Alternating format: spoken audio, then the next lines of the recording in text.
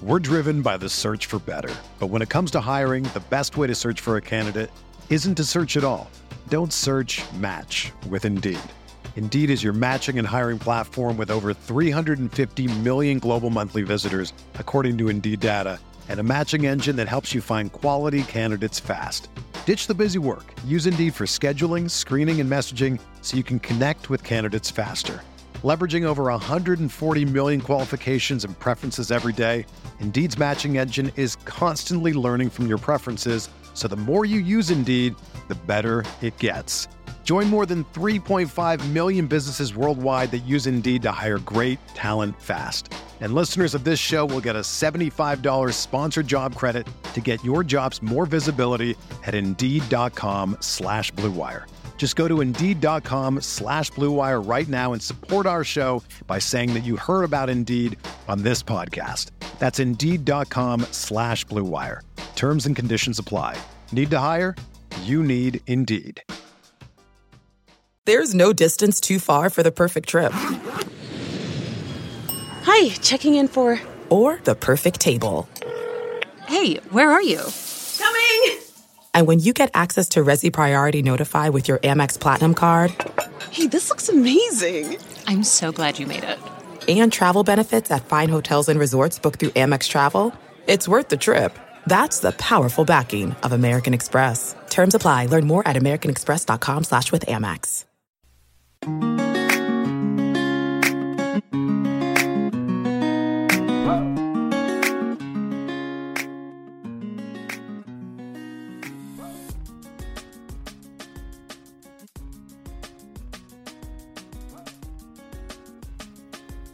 Hey, Her Hoop Stats fans, welcome to another episode of Her Hoop Stats Unplugged. As always, you're here with Megan Gauer, and happy March Madness. We've made it through Selection Monday. We have brackets, and we're just about 48 hours from the tip-off of the NCAA tournament, so super excited to talk about all things March Madness today. And to do that, I am here with Calvin Wetzel and Jenn Hatfield from our Her Hoop Stats team. Hey, Calvin. Hey, Jenn. How's it going? Hey, going well. Thanks so much for having us back. Yeah, I'm good. I'm excited to be with you guys. It's the best time of the year.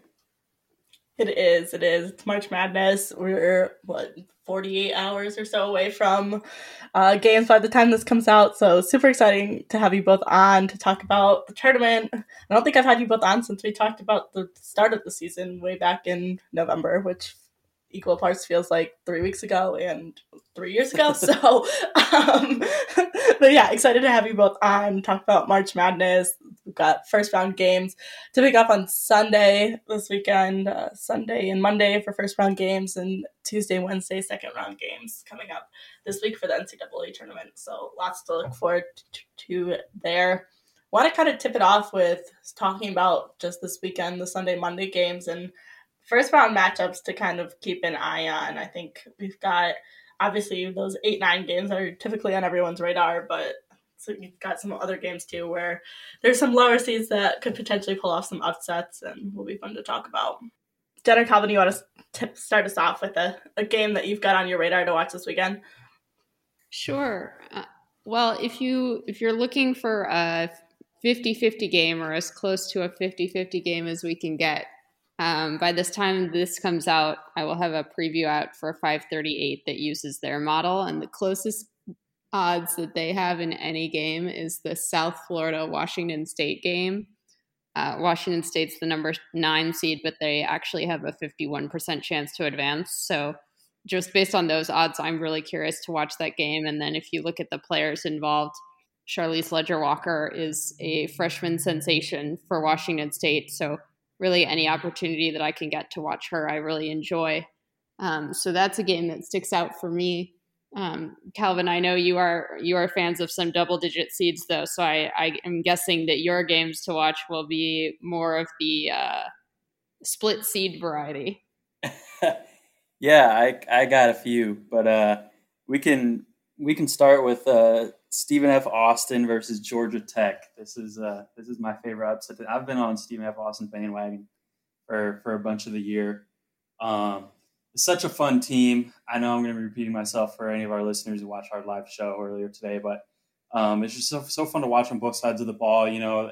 After makes, they get up on you and press you 94 feet. Then they mix up their defenses when they drop back into the half court. It's just a really hard team to prepare. And Jen, I know we were talking off air, and you actually said you're going to move them into the Sweet 16. I'm not even sure if I'm going that far, but you got me reconsidering it because, we were talking about this with Gabe and Christy earlier.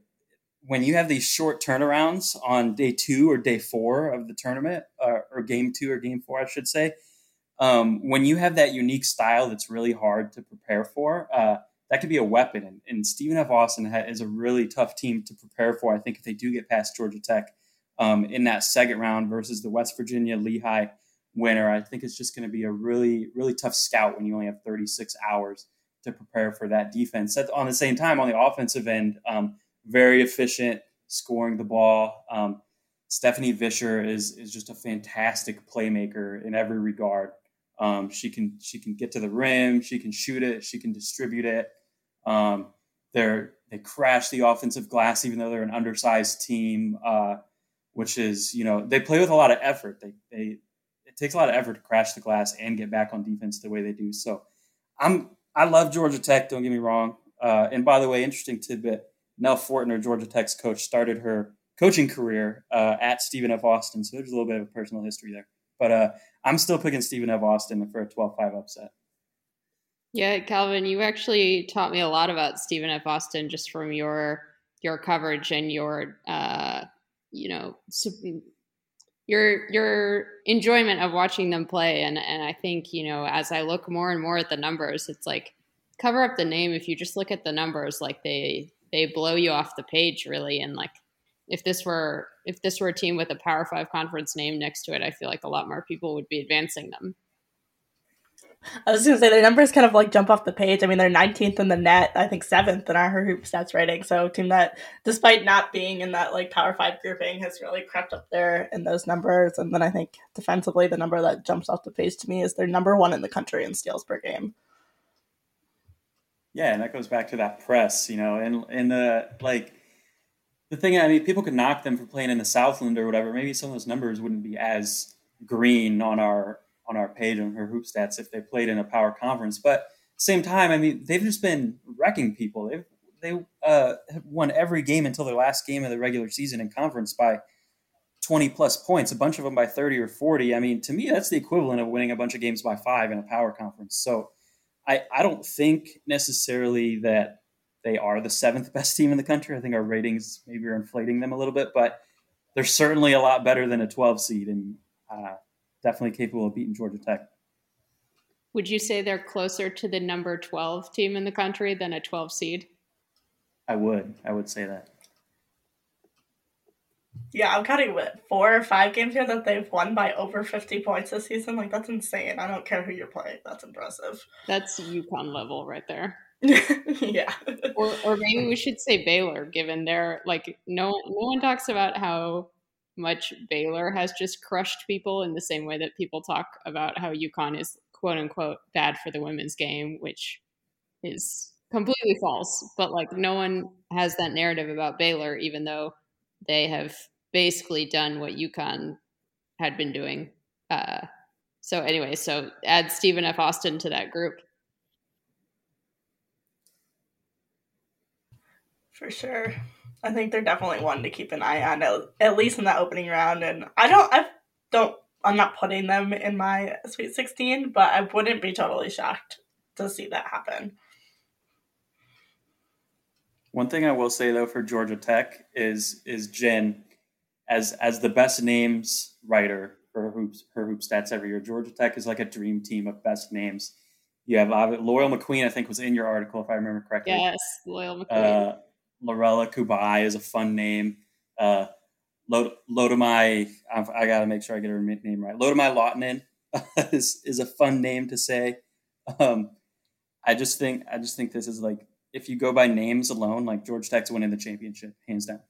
Plus, you've got Nell Fortner, who was under consideration in my coach's article. So you've really got everything, and then Nell sometimes breaks out the fun shoes and fashion games, so we might even get that.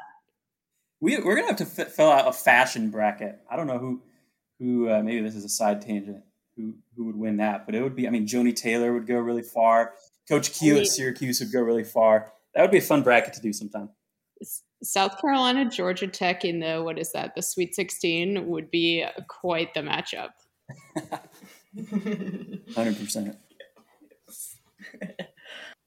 What other opening weekend games are on your radar? I think one that's on the radar for me definitely is the 6 versus, well, actually really both 6 versus 11s on the top half of the bracket, but Michigan versus Florida Gulf Coast University with Kirsten Bell is definitely a player to keep an eye on.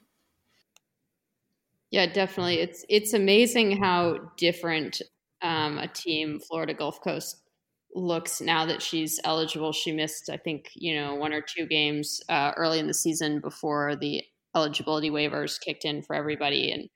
And they looked a little bit shell-shocked against, I think it was Missouri State, but looking at what they've done this season, I've actually picked them to beat Michigan. They're a whole new team, really. So, congratulations to them for making it into the tournament. And I think they've got a real chance to advance. Yeah, it's so Kirsten Bell, to your point, Jen missed 3 games. One of them was against I think an NAIA team or a D2 team. They won that one, lost the other 2 though to Arkansas and Missouri State. Since her waiver got approved, they're 24-0 with her in the lineup. She's the front runner for Becky Hammond Mid-Major Player of the Year. TK Morehouse, another transfer for them, has been incredibly fun to watch in the backcourt. But the thing that I like most about Florida Gulf Coast is, I know I've talked about this a lot in other places already, their analytical shooting profile. They don't take any shots between the rim and 3-point line, pretty much ever. They've taken 7 mid-range jumpers all year.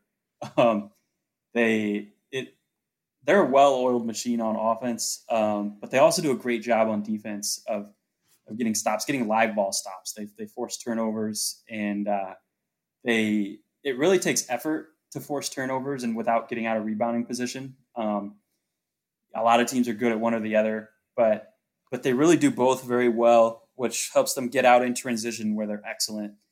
And also Kirsten Bell, coming from Ohio State, obviously as a transfer, is going to be playing with a chip playing against Michigan. So I'm picking this game as well as an 11-6 upset. And then the other one you mentioned, Megan, Oregon, South Dakota, that was actually the one that in real time, when I was watching the bracket reveal, I saw that pop up and I said to myself, oh, I want to watch that game. That's just going to be like sneaky fun. I have the upset again, South Dakota over Oregon. Oregon's been kind of scuffling as of late, losing, I think it's 5 of their last 6, but they are so talented. And either way, whether it's Georgia or Drexel who advances opposite them, like they're in for a challenge in the second round. Yeah, agreed. I think I am also picking an upset there. I've got South Dakota coming out with the win there. Obviously, it's a really strong mid-major program in South Dakota. And then, like you said, Oregon's the team that kind of down the stretch hasn't really had it together. They've been struggling a little bit. I mean, they've had a couple of weeks since the Pac-12 tournament to kind of gather themselves. So I expect that they'll be coming back with a punch on, I forget if that game is Sunday or Monday, but whichever game it is, the day it is, they'll be coming back. But I think it's going to be a good one. I expect it to be close and down to the wire. I think I expect Georgia to make that second round game, and come out of that. But I think a good first round game between those 2 teams is definitely on the line. Yeah, I've got it here. That game is Monday at 10 o'clock Eastern. So for those of us on the East Coast, we're kind of grimacing a little bit if like me, you're not quite a night owl, but that's worth staying up for. For sure. Yeah, I think that one's going to be appointment television. I think it's going to be one that goes right down to the wire. Yeah, absolutely. I'm going to disagree with you guys, actually. Not that it's not appointment television. I think it's going to be a fantastic game, and I love South Dakota. I'm going to pick Oregon, though. I think Oregon is maybe your quintessential 0-0 team. They're, like you said, they lost 5 of their last 6. Game before that, they barely escaped UC Davis, who's a good team. They're in the tournament, but barely escaped UC Davis at home. So they're really stumbling into the tournament. They're going to be without Tahina Pau most likely. I haven't seen for sure, but I saw that she's probably out. So that's a big blow. But I think this is a team that's they're going to be starting. It's a new season, 0-0, and Kelly Graves has made, so he went on that run as a 10 seed to the Elite Eight with Oregon a few years ago. He went on a couple runs with Gonzaga as a 10 seed, 11 seed, a 7 seed. He made the Sweet 16 4 times as a seed, worse than this, as a 7 or worse. So, I think coaching is really important, especially when I was, going back to what I was talking about those quick turnarounds. Obviously, that doesn't apply in this first game. But if they do get past this first game, coaching in the tournament, I just think is so important. And Kelly Graves is one of the best in the business. I still think Sedona Prince and Niar Sabli are just going to be a lot for South Dakota to handle. I'm actually picking Oregon to win this game and to move on to beat Georgia. I've loved Georgia all year, but Oregon's sort of one of my second round upsets to make the Sweet 16 as a 6 seed. That's a hot take for sure.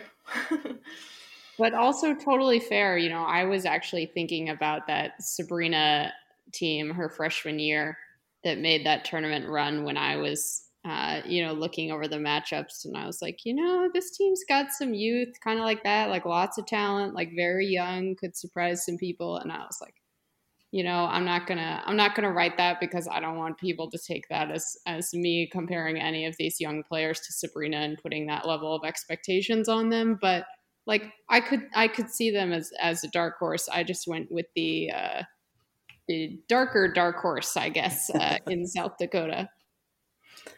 Fair. Kind of on that same subject, Calvin's kind of throwing Oregon in there as a potential Cinderella. Any other teams you guys see as potential Cinderellas in this tournament? Calvin alluded to it, but I picked Stephen F. Austin to make this Sweet 16 before bowing out to South Carolina.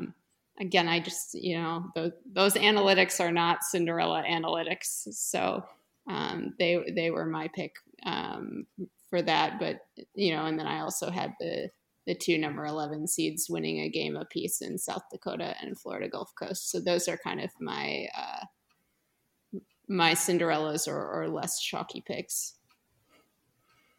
I think we talked about Florida Gulf Coast and Stephen F. Austin in the first round. In terms of maybe deeper runs, I think that bottom right bracket, I can't remember which one that is now, Mercado, the Mercado region is going to be where this run comes from. I don't know who it's going to be necessarily. I think Iowa State could surprise some people. I think Rutgers or Arizona could surprise some people. Even Indiana maybe surprise some people. But I think this bracket just has basically the strongest, I want to say 3 through 6, 3 through 7, and maybe the weakest 1 and 2 seeds. No disrespect to NC State and Texas A&M, who had fantastic seasons. I just don't think they're quite there with the UConns and the Stanfords and the Baylors and the Marylands. And whereas the 3 through 7 are loaded in this bracket. So I think this is going to be the bracket where they really shake some things up, and I think you have a lot of potential sort of, I don't know if you call Arizona Cinderella. I'm picking them in the Final Four to get ahead of myself. So maybe you call them a Cinderella if they make it that far. But 3 through 7 seeds who are going to go further than maybe their seed line would have them. Yeah, that's a good point about that region. So if we assume that chalk holds through the first round, the second round game that I probably had the hardest time picking would be Indiana and Gonzaga, which I feel like is like a sneaky good game that people may not realize. Like I think the blockbuster 4 or 5 game would be the Iowa-Kentucky game in the Riverwalk region, because that's Caitlin Clark and Ryan Howard, with the winner potentially getting Paige Beckers. Like, yes, please. But Indiana Gonzaga, like I fill out a bracket pretty quickly. So like, grade this on a curve, but relative to my other picks, I agonized over that one before going with Indiana. So that could be like a fun undercard, if you will, to the flashy scoring game in the region above. Yeah, do either of you know? I maybe should be up to date on this. And Gonzaga, where they stand in terms of all those players who got sick. It wasn't COVID related. In that championship game in the conference championship against BYU, they had a bunch of players with stomach illness or something like that. They're very shorthanded, barely escaped BYU, who's a tournament team. But They didn't necessarily play, obviously their best game. And I think that it's going to make a huge difference if they're at full strength or not, based on what we saw from Gonzaga when they're not. Do either of you know where they're at in terms of their personnel? I did not catch an update on that, but if it was stomach flu, I'd assume 2 weeks later that they should be okay. Yeah, I don't think it was the flu. It was some really long word the announcer said that I'd never heard of. Like the word gastro was part of it, like gastro something. I don't know.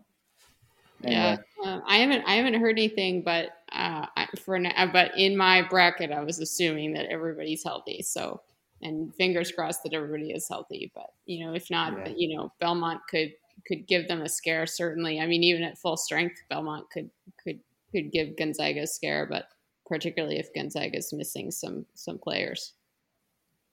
Yeah, I would agree. I think that region in general, like you said, just has a lot of potential for upsets. I would even say if that the 1-8 or 1-9 game that could come could be an interesting one with NC State, especially I feel like Washington State is a team that has a potential to give NC State a bit of run for money. We've seen them upset some teams in the Pac-12 this year, and I think we've seen NC State get upset on a couple of occasions, so I wouldn't be surprised to see even Washington State get the 1-seeded run for their money if they advance there too. So I think that region in general is one to keep an eye on. Yeah, and Washington State's interesting because they don't have that NCAA tournament experience, right? This is their first time in the NCAA tournament in 30 years. Yeah, it's been exactly 30 years, 1991. But they do have the experience that comes with playing in the absolutely loaded Pac-12 this season. So they played Arizona, they played UCLA, they played Stanford. They're not going to be fazed by NC State because NC State is basically Stanford or Arizona or any of these teams that they've played. So they've got this interesting mix of experience and inexperience. But I think that potential meeting with NC State would certainly be interesting to watch. Yeah, that's an interesting team because I think when you're looking at teams who could pull upsets in March Madness, you have to sort of think about what their ceiling is and not necessarily where sort of their average is. Because if Washington State plays their average game and NC State plays their average game, NC State's going to win, no question. But when you have teams who are underdogs who are inconsistent, sometimes inconsistency can actually be a good thing for those teams in terms of if you have a really high ceiling and a really low floor, that high ceiling gives you an opportunity to compete with some of those teams at the top. You look at Washington State, I mean, at their worst, they got swept by USC. At their best, they beat Arizona and they beat UCLA. So this is a team that, they've had some struggles for stretches, but at the same time, when they're clicking, they can compete with those top teams, that top tier of teams in the Pac-12 and really in the country. So definitely an interesting upset pick who's certainly capable of knocking off NC State.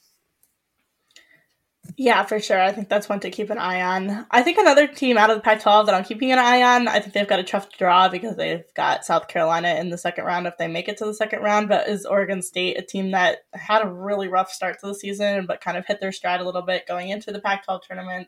And then, Stanford really ran them out of the park in the Pac-12 tournament, but I think a team that if they're hitting their threes and are on a certain night is certainly a team to keep an eye on.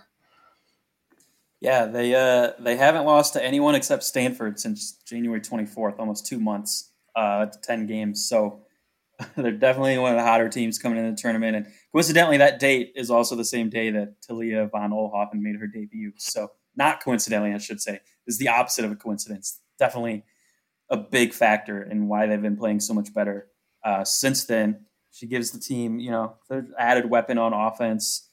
I think it's interesting. I think people talk about seniors a lot of the time, and they're like, "Oh, seniors are, experience is good," and some seniors could come back this year, but in a normal year, you might be playing your last game, you're motivated and all that.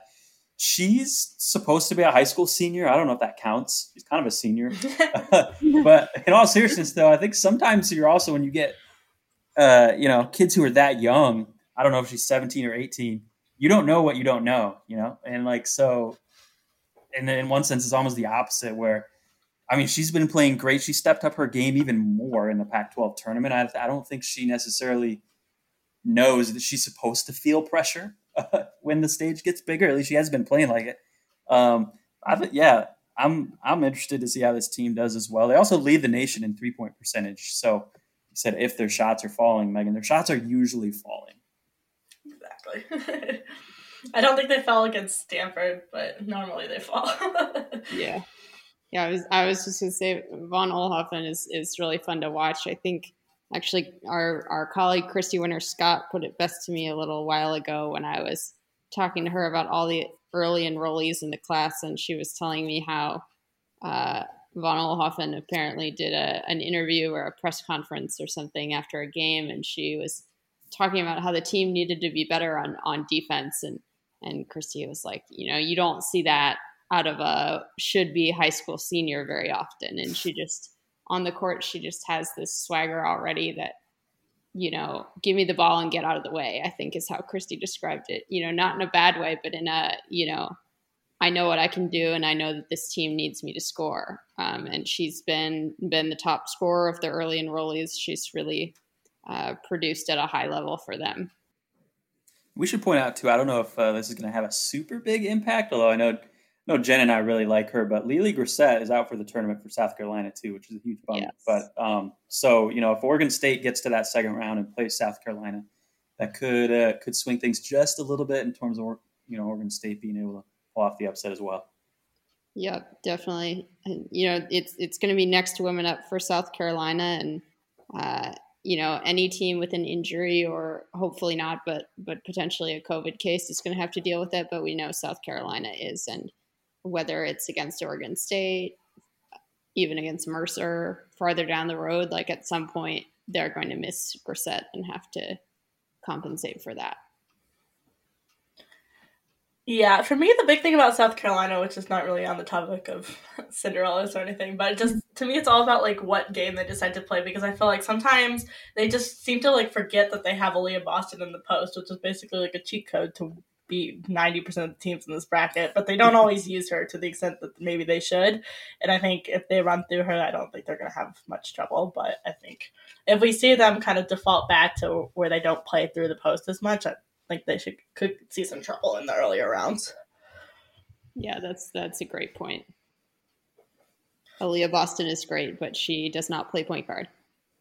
Exactly. Yeah, sometimes they keep her out on the perimeter, and it's like, okay, she can hit the three. We've seen her hit the three, but she's better when she's in the post, and the whole team is better when she's in the post, even if she's not scoring inside. Just the way the defense has to move if the ball is fed through her inside just makes South Carolina such a better team. I think one other team that's kind of on my radar as Cinderella, if you can call it that, as a succeed, but is Texas, because I feel like Charlie Collier has gotten so much attention, but Texas hasn't been that great this season, but she's kind of the type of player that if she steps it up big time in this tournament, could lead Texas on a bit of a run. Past your beloved UCLA Bruins? Yeah, I love UCLA, but I'm a little worried about their depth going into this tournament. Fair. Yeah, that's definitely a concern. I would love to see that Texas UCLA game with Charlie Collier against Michaela Onyenwere. I think that would be, I'm not sure they would guard each other, but they could, and that would be a fun matchup to watch. And then, Vic Schaefer is always great on defense, which means his teams are always going to be a headache for other teams in the tournament, regardless of how they're seeded. Yeah, I was actually listening to, or I think I heard, I forget where I heard this, but recently someone asked Corey Close about Onyenwere guarding Charlie Collier, and she said if that matchup happens, they would Onyenwere would spend some time on her, but UCLA switches a lot, so she'd get switched on to her whether she was guarding her initially or not at some point, which would be a great matchup to see. Onyenwere's maybe giving up a little bit of size in that matchup, but definitely brings a lot of toughness and is no stranger to guarding people bigger than she is. So I am excited for that matchup as well. I'm just surprised that Megan doesn't have a UConn UCLA championship. Like, I just assumed that was a done deal. I mean, I want to put UCLA into the Final Four so badly, but I just I don't know that I could do it with the the lack of depth they have, and I think that becomes so important when you get to these.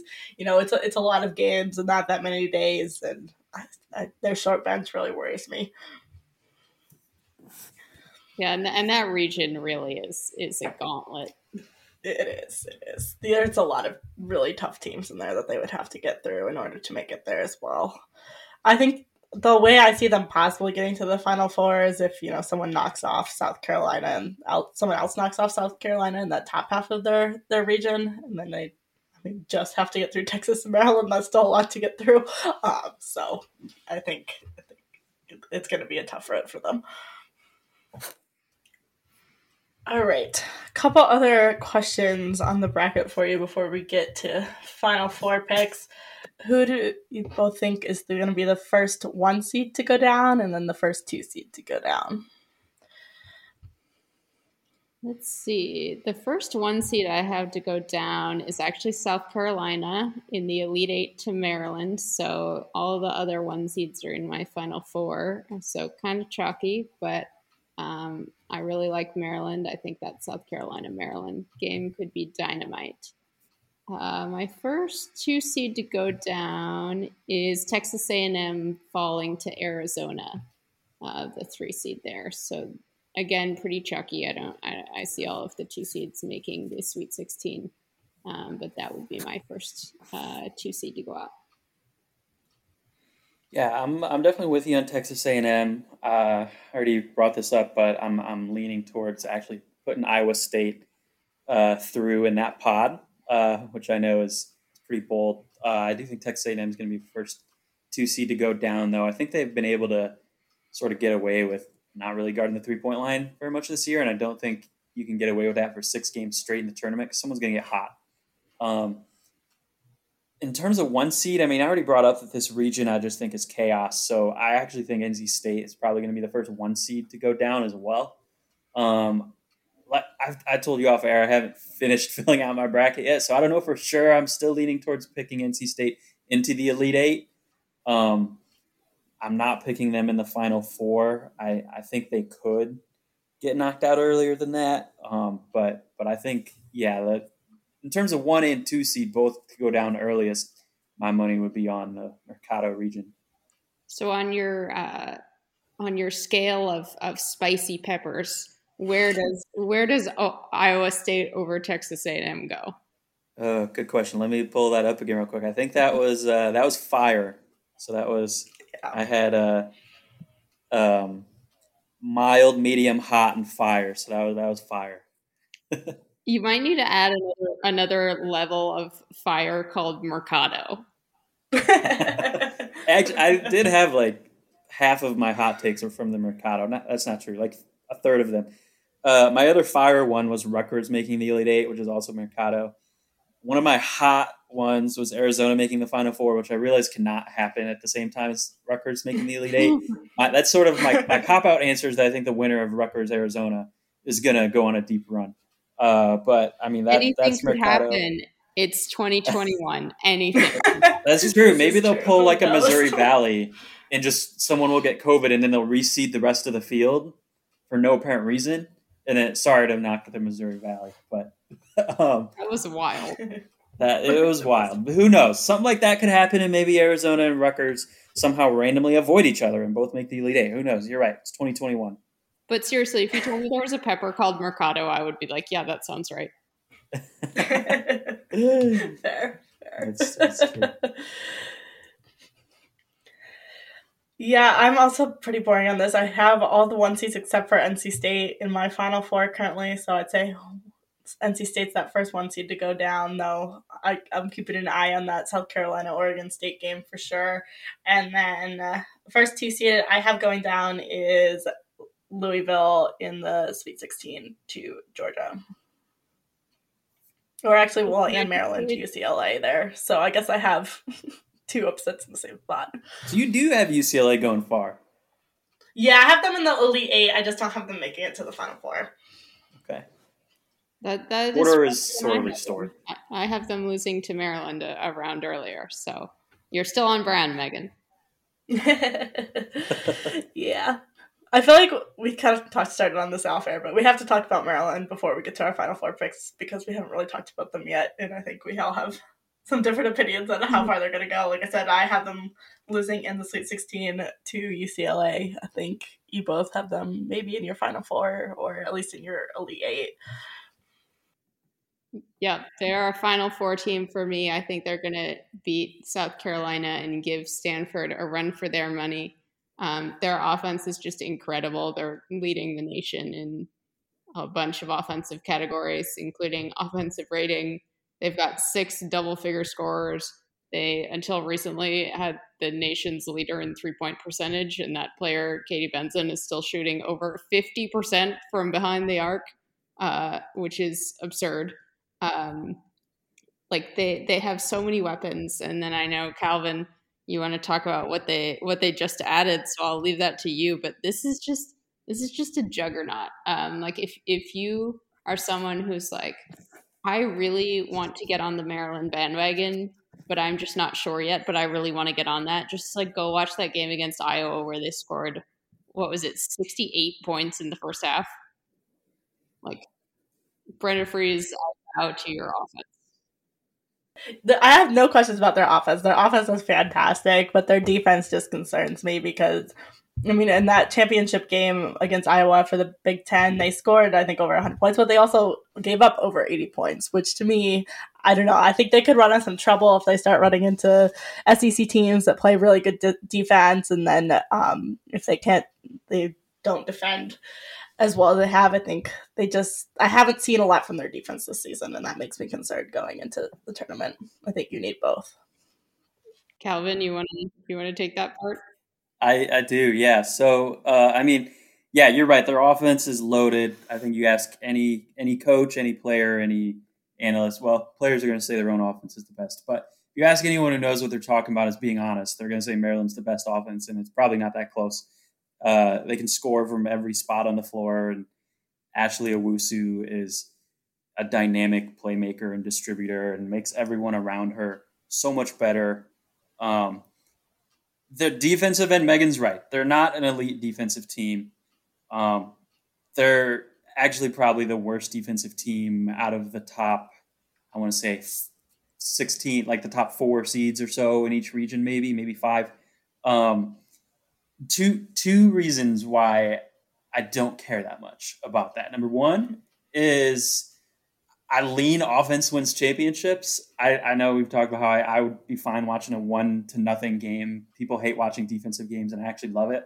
But that's just what I enjoy to watch. I enjoy watching close games, whether it's defensive or offense. But in terms of actually winning, who's going to win? I lean towards a good offense beats a good defense. But number 2, I think Angel Reese has really benefited this defense since she came back from injury.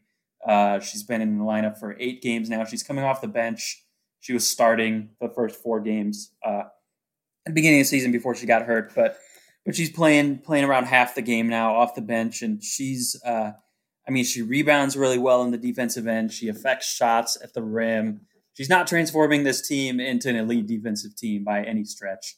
But this team has been playing better since she's on the defensive end since she came back. They're ranked 41st right now, I believe, in our defensive rating. I want to say that Iowa game that you referenced when it was like 1,000 to 900 or whatever the score was, I think they were ranked in the 60s at that point, if I remember correctly. So they've been playing better. If you want to look at the analytics, Angel Reese leads the team in defensive win shares per 40. She leads the team in defensive rating. All those defensive value stats that don't care that she missed a bunch of time.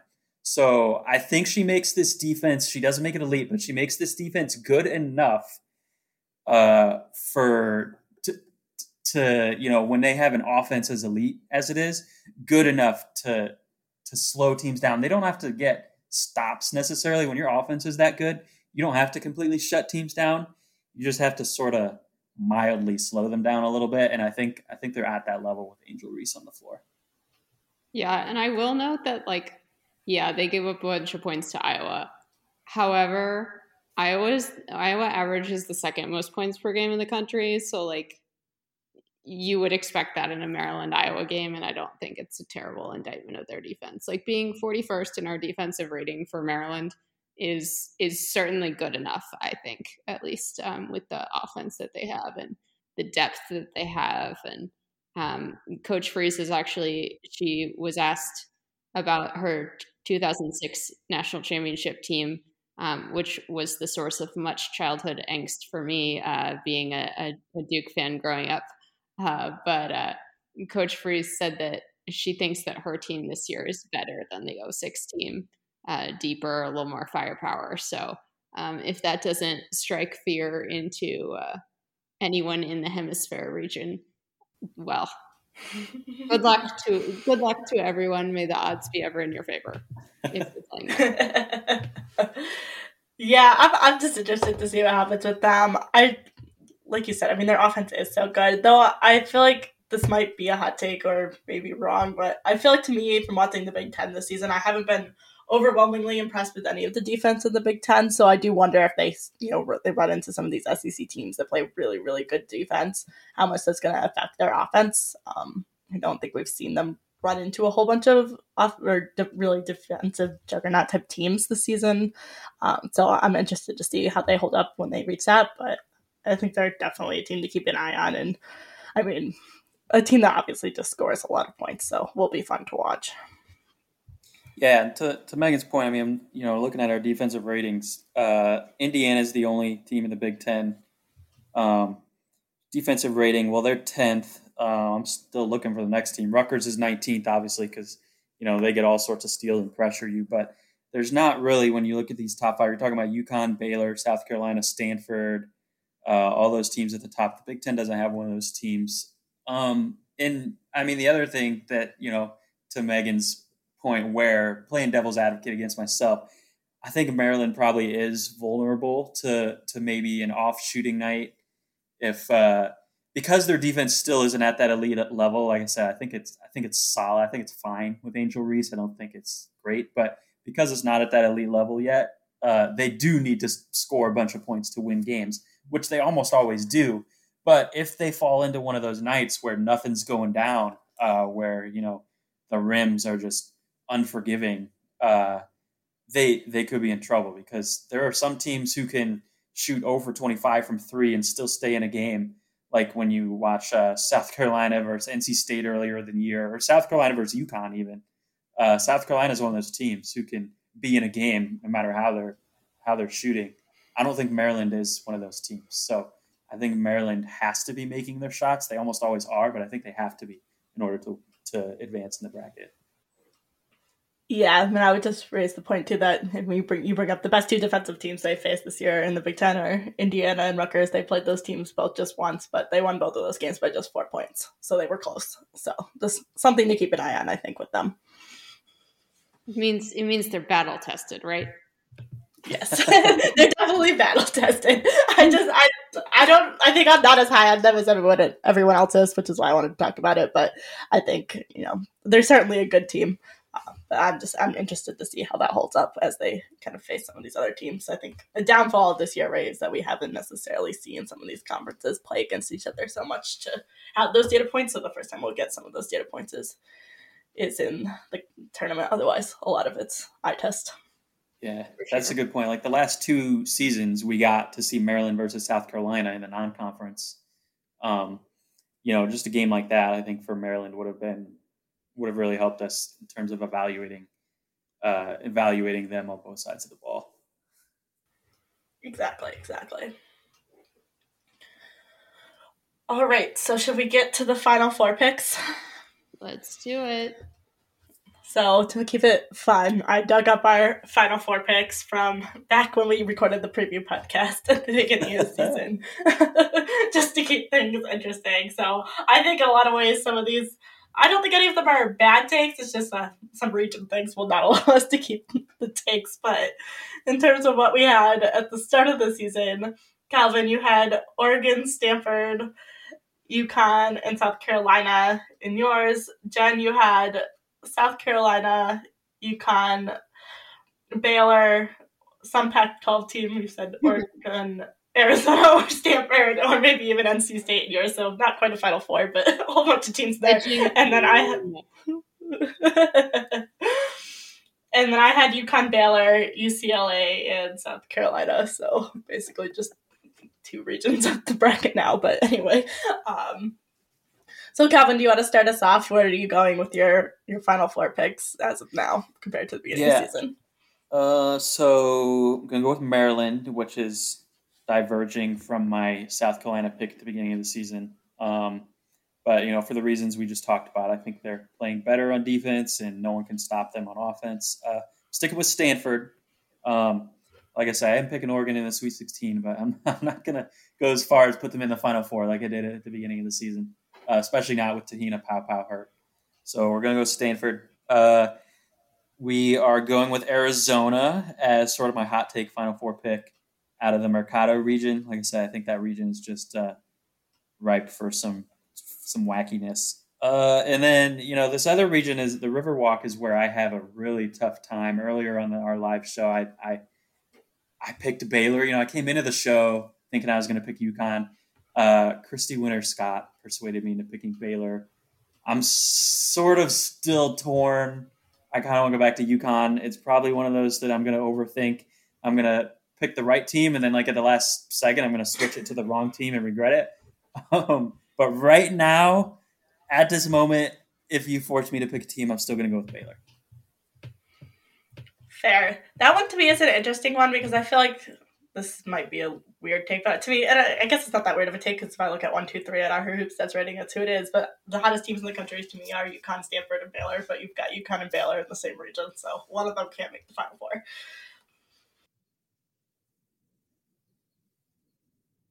Jen, how about you? Yeah, I've got UConn coming out of that Riverwalk region.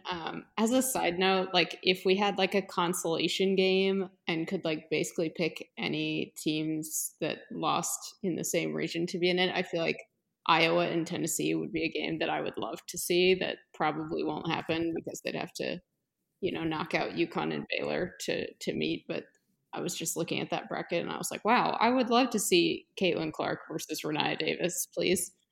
Maybe in the WNBA one day. Anyway, my Final Four picks. UConn, like I said. Maryland coming out of the hemisphere. South Carolina fans, please don't kill me. I've been on your bandwagon literally since Aaliyah Boston showed up. So I still love you guys. Stanford out of the Alamo region. And then I have NC State coming out of the Mercado region. Drama and chaos notwithstanding. Yeah, I'm also pretty standard in that I've got all 1s and 2s. I've got UConn coming out. No surprises really there from me. Also have Stanford, and then Texas A&M coming out of the Mercado region, and South Carolina coming out of the hemisphere. But I think that's the one I'm the least sold on. But still have South Carolina emerging there. So no real spicy takes for me on the Final Four. Your spicy take is no UCLA. That's yeah. Does anyone else keep wanting to say hemisphere instead of hemisphere? Yes. What is hemisphere? I know they're all landmarks, but I have actually no idea what the hemisphere is. I'm picturing. I'm probably way off on this, but I think it's an actual fair. Am I right? Do you guys know? I'm picturing the hemisphere like a Ferris wheel, but I actually have no idea. I do know what the Alamo is, though, for anyone who's wondering. You remember what the Alamo is? I remember the Alamo. So I just Googled it. The Hemisphere is a iconic park housing the Tower of Americas and the Institute of Texan Culture's fountains and a playground. Is there a Ferris wheel? There is no Ferris wheel that I can see. There's a large tower that looks like one of those things that like a fair that you would drop up and down on with your feet dangling. That I would hate. Yeah, one of those things where you leave your stomach at the top and the rest of you goes to the bottom. Yeah. Oh, look at that. I see it too. I'm Googling it right now. That I was describing when I said everyone else in that region needs to look out for Maryland. That's the point. Well played. Yeah, so. The park is right next to the Aladome. Fun fact. I'm looking at San Antonio geography, which is not related. Which is anyway. where the Final Four is, I believe, right? Yes, it is where the Final Four is. So that is where it is. All right, wrapping it up, Calvin, who is your championship game and your national champion? So yeah, on the right side, I had a little bit easier time because I think Arizona's, if you want to call it a Cinderella run, is going to end in the Final Four, and I think Arizona just gives up too much size to Baylor in that matchup.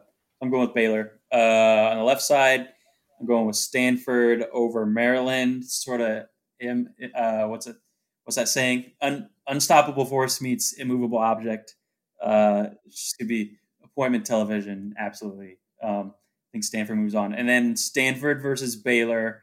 I have Stanford winning that game, completing the storybook season for Tar Vanderveer, who became the all-time wins leader earlier this year. She's going to cap it off with a national title. You faked me out.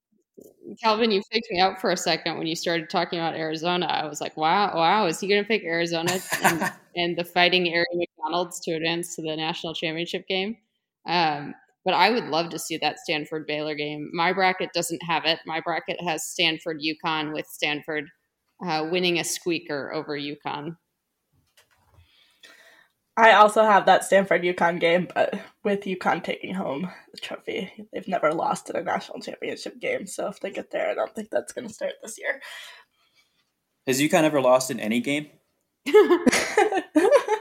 They have, just never in a national championship game for the men or the women. Hang on, anyway. Let me fact check. Hang on. Oh yes, I'm not sure if this is true. I don't believe it. Once a century. They're definitely bad for basketball. Once a century.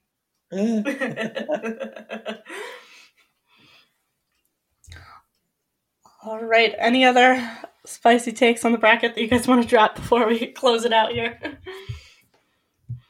Here's my spicy take. I hope very much that this is the last time that we will be covering this virtually, and that next year we will have a very spicy live show coming to you from where's the Final Four? Somewhere in Minneapolis. Yeah. Agreed. Cross your fingers, everyone, and please wear your masks. Yes, wear your mask, get your vaccines. Hopefully next year we will be live in Minneapolis with the That's Preview show. Home of Paige Beckers. Yes. All right. Thank you both for joining. Yeah, thank you. Thanks, it's been a treat and can't wait for Sunday. Yeah, thanks for having us. This has been a blast. Can't wait to do it in person next year. Well, that's all for today's episode. Thanks for listening. As always, make sure to rate, like, and subscribe to the podcast wherever you're listening to us. Also, make sure you're checking out the site, herhoopstats.com, for all your NCAA stats needed for your brackets and going into March Madness. Some changes coming soon there as well, so keep an eye out for that. Also, be sure you're subscribed to our newsletter on Substack and to following us on all social media at herhoopstats on all platforms for all of our coverage throughout the NCAA tournament. Thanks again for listening.